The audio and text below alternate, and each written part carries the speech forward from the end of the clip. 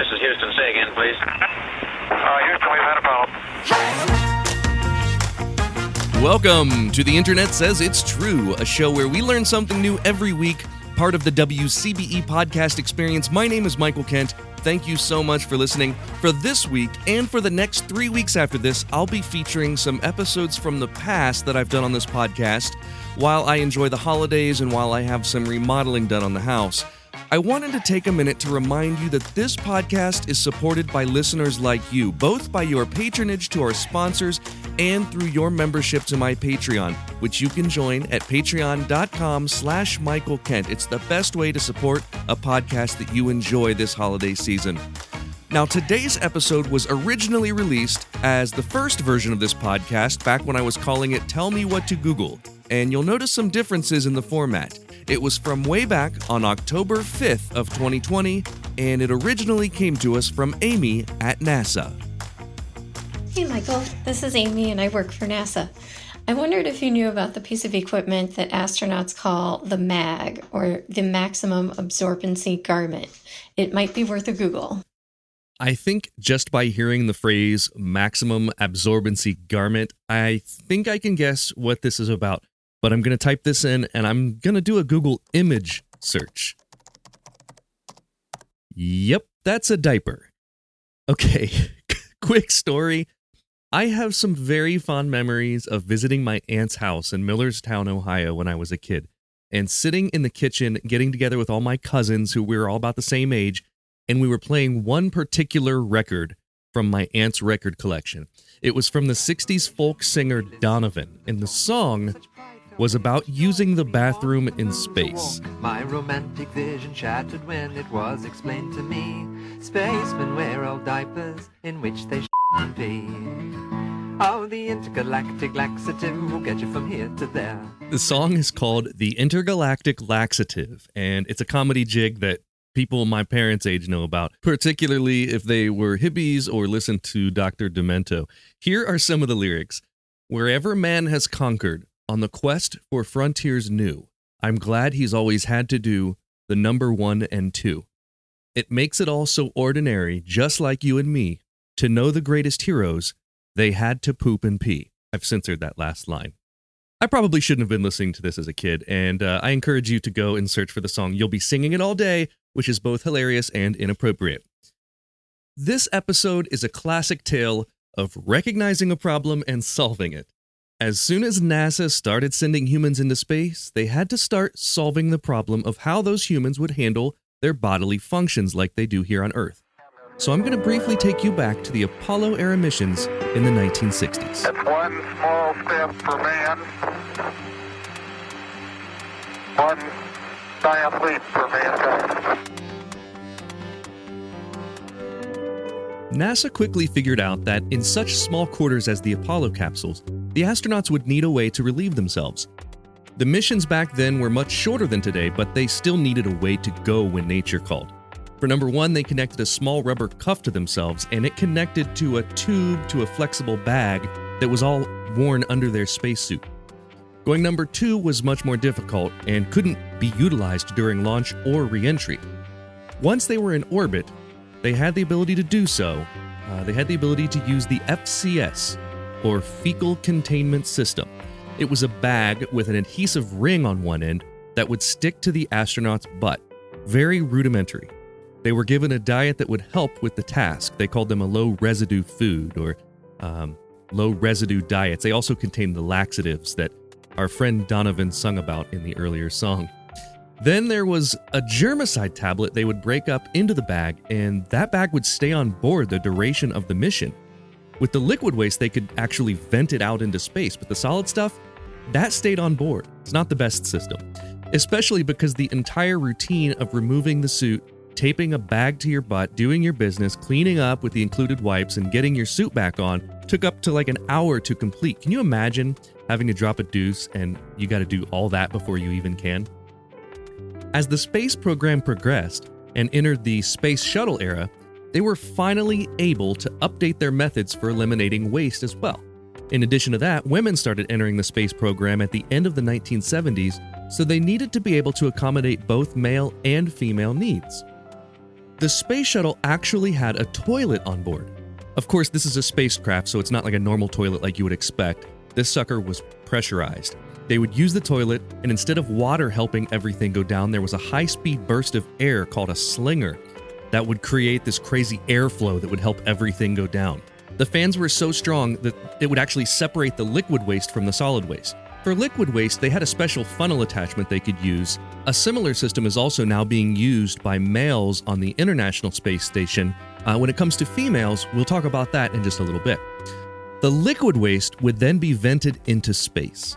And former NASA astronaut Mike Massimino talked with Neil deGrasse Tyson for National Geographic about how cool it was to see a urine dump. Okay, so where does the pee go if you do it in the spacecraft? In the spacecraft, it's collected and then dumped, as he described. And you would want to see the urine dump was cool because you would dump it and it would crystallize and the sun would shine on it and it was really beautiful. Fun. It was something. I can't believe I'm having a conversation. Yeah. A beautiful frozen pee in space. A urine dump. Yeah. Hey everybody, it's a urine dump. Hey, it's a urine dump, and we, before you hit the switch, everyone go to the window and watch. That's it. Then there's the issue of solid waste. Massimino explains in a different video with Wired that they had to line themselves up perfectly because the toilet opening wasn't big like it is at home. He said there was even a training booth with a camera the camera would look up at you and would let you know if you were lined up. So talk about getting to know your body. Holy cow. In the space shuttle, solid waste was still stored on board, but before it was stored, it was vacuum dried. The whole system relied on everything to continue to work perfectly, had a series of filters and pumps that had to be continually cleaned and replaced. If not, the freeze-dried poop would create fecal dust, and if that fecal dust gets out into the air of the cabin, as soon as it hits moisture, it reconstitutes and turns back into poop. And that's exactly what happened during re-entry of STS-1, the space shuttle's very first mission. The crew was fine, they just had some toilet issues. But NASA thinks of everything, so there was a backup system. It's pretty crude, and I'll tell you all about it after a quick word about an awesome company. It's been getting colder lately, so it's been time to wear my favorite fleece jacket. It's made by Scotty Vest, and I love it because it's got a pocket for everything. It's perfect for traveling around and holding all my stuff. And when I say it's got a pocket for everything, I don't just mean it has a lot of pockets for no reason. Every pocket has its own functionality. Like there's one for my sunglasses that has a built-in lens cloth, and there's a pocket for my phone that has a clear plastic window on the inside. And there's a pocket for a wallet or passport that has RFID blocking technology. I'm not really sure what that is, but I think it's important for, passports. Anyway, Scotty Vest is a clothing company I believe in, and I'm confident they've got something that you'll love. The best thing you can do is take a look at all the awesome pocket-packed apparel on their website. I talked to the founder of the company a couple weeks ago. He's the Scott in Scotty Vest, and we've arranged for you to get a special percentage off your order. To get that, go to my website, theinternetsaysitstrue.com/deals. Or just go to the website, click the deals link. I've also put that link in the show notes. Now, let's get back to our story. Before the break, I was mentioning that NASA thinks of everything, has contingency plans for everything. In case the toilet goes down, their backup system is called the Apollo bags. That's right, the very same system used by the Apollo astronauts were still carried on board during the space shuttle missions, just in case the toilet went down. So what about during liftoff and reentry, when they can't actually use the toilet? And what about spacewalks? The answer is the MAG, Maximum Absorbency Garment. It's a diaper, and astronauts actually use it. The MAG is worn by all astronauts, male and female, and it's a diaper. I mean, it's essentially a diaper that they need because sometimes, like in spacewalks, they're out there for several hours. They of course use the shuttle toilet right before going out, but then when they're out there, they just use the diaper, and assuming it gets used, it only needs to be changed every 8 to 10 hours. Now, you may have heard about the MAG from a slightly different context in the news. In 2007, the MAG gained attention because of an alleged instance of its use here on Earth. Former astronaut Lisa Nowak drove 900 miles from Houston to Orlando to attack her romantic rival. In order to avoid making stops, she allegedly wore a MAG, a NASA diaper, and the media had a field day with it. Nowak drove from Houston to Orlando wearing diapers. She was wearing diapers. Did she say why? She wore the diapers so that she wouldn't have to pull over during her 950-mile journey. Diapers. Diapers. Diapers? The diapers. She wore a kind of diaper. And in a bizarre display of NASA ingenuity, diapers. It's not exactly the best way for the MAG to get into the news. So that's how the space shuttle missions did it. But the International Space Station is more luxurious. It's so fancy that it has an advanced water filtration system that takes the urine on board and actually filters and recycles it into drinking water.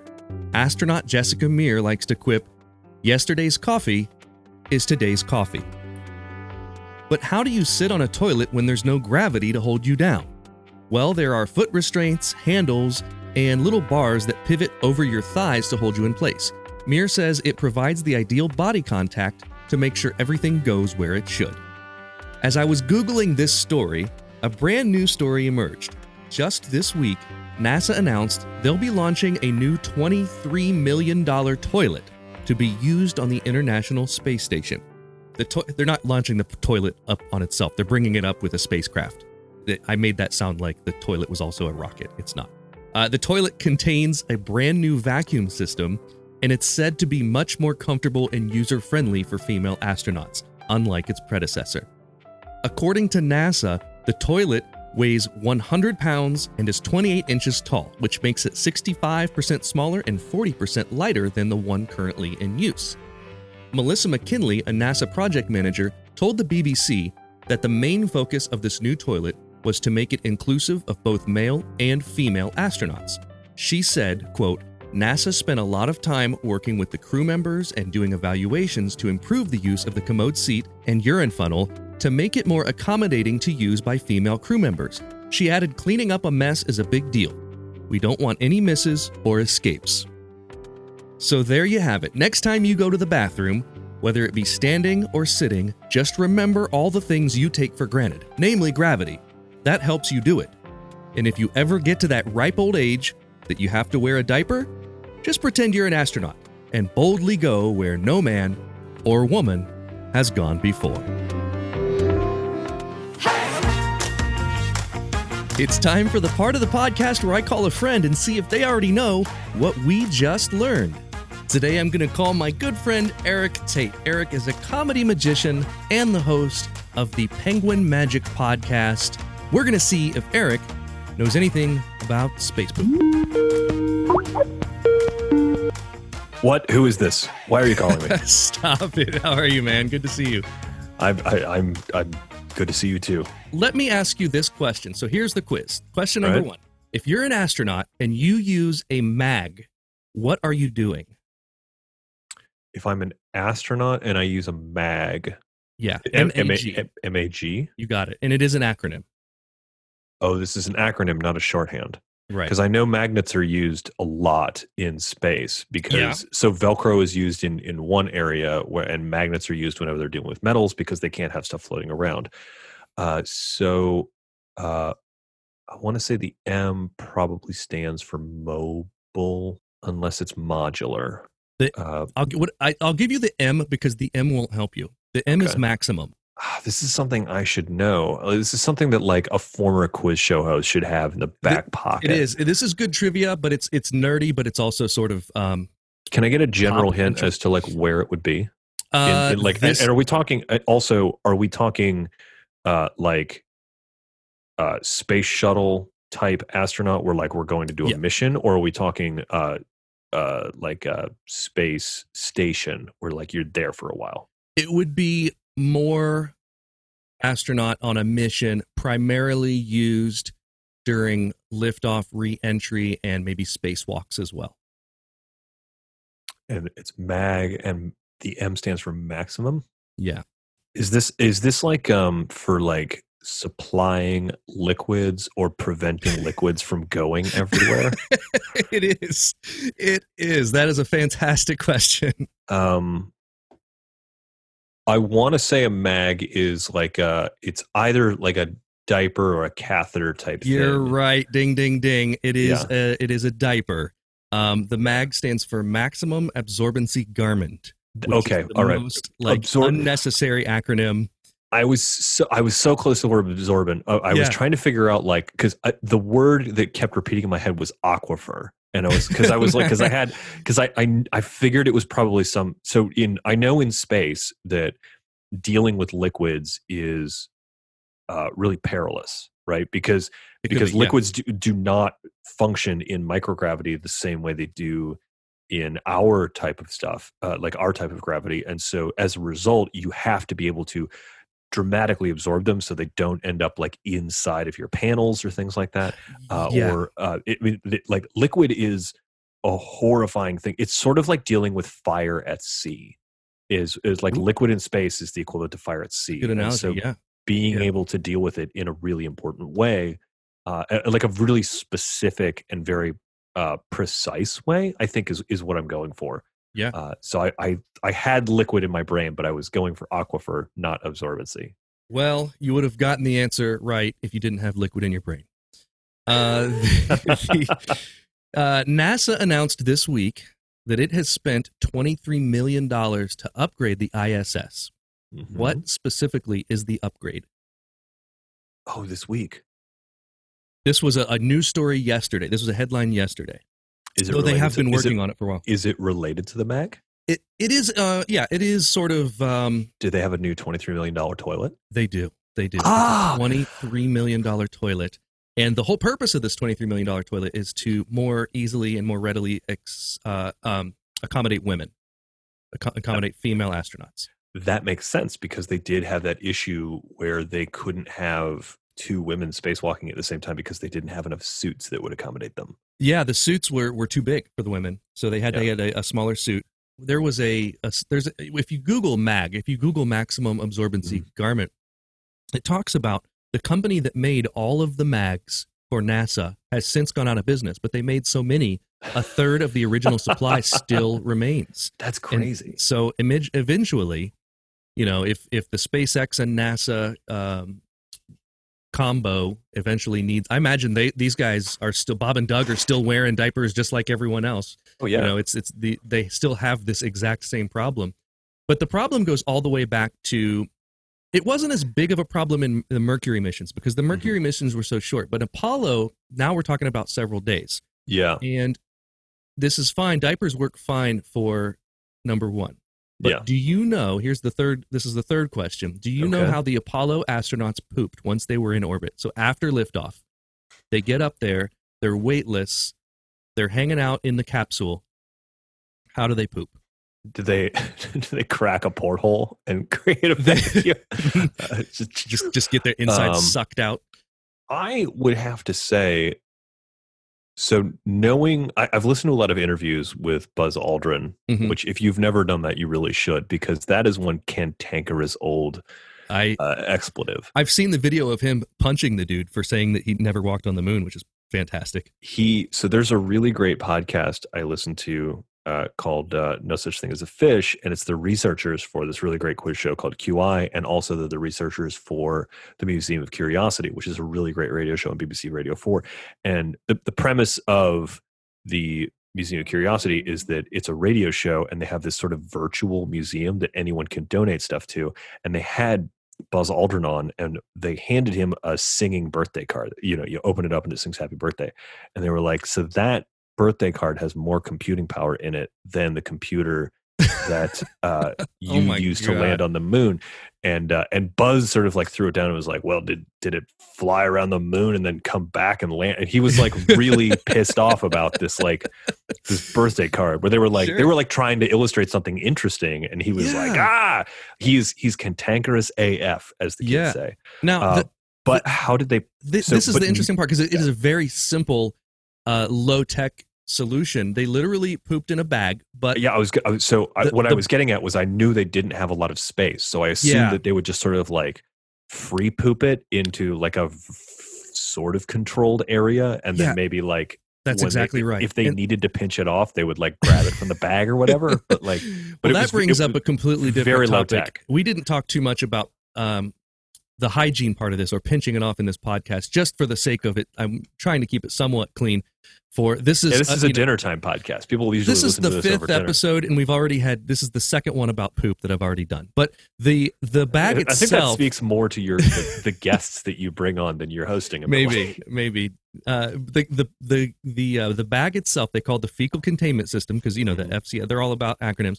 And it had an adhesive ring on one end of the bag, so you would literally affix the ring to your butt.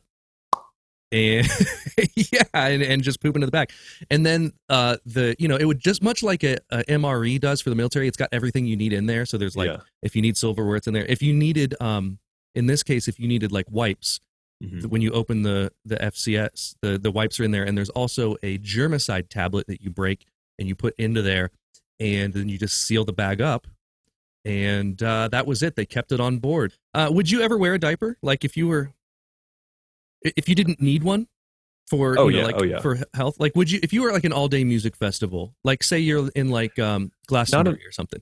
Not an all-day music festival, but if I was going to drive cross country to confront an angry lover that I have been on a space shuttle with, I would totally wear a diaper because that's the most efficient way to drive across country to confront my coworker / lover. It's interesting to note for the listeners that Eric has not heard the rest of this podcast, and he does not know that we just talked about this at length. The fact that you know that makes me immensely happy, and the fact that whenever I have a Rolodex-like memory of people who have driven cross country to confront their coworkers / lover while wearing a diaper. It's just that's at the intellectual fingertips, baby. Coworker / fellow astronaut.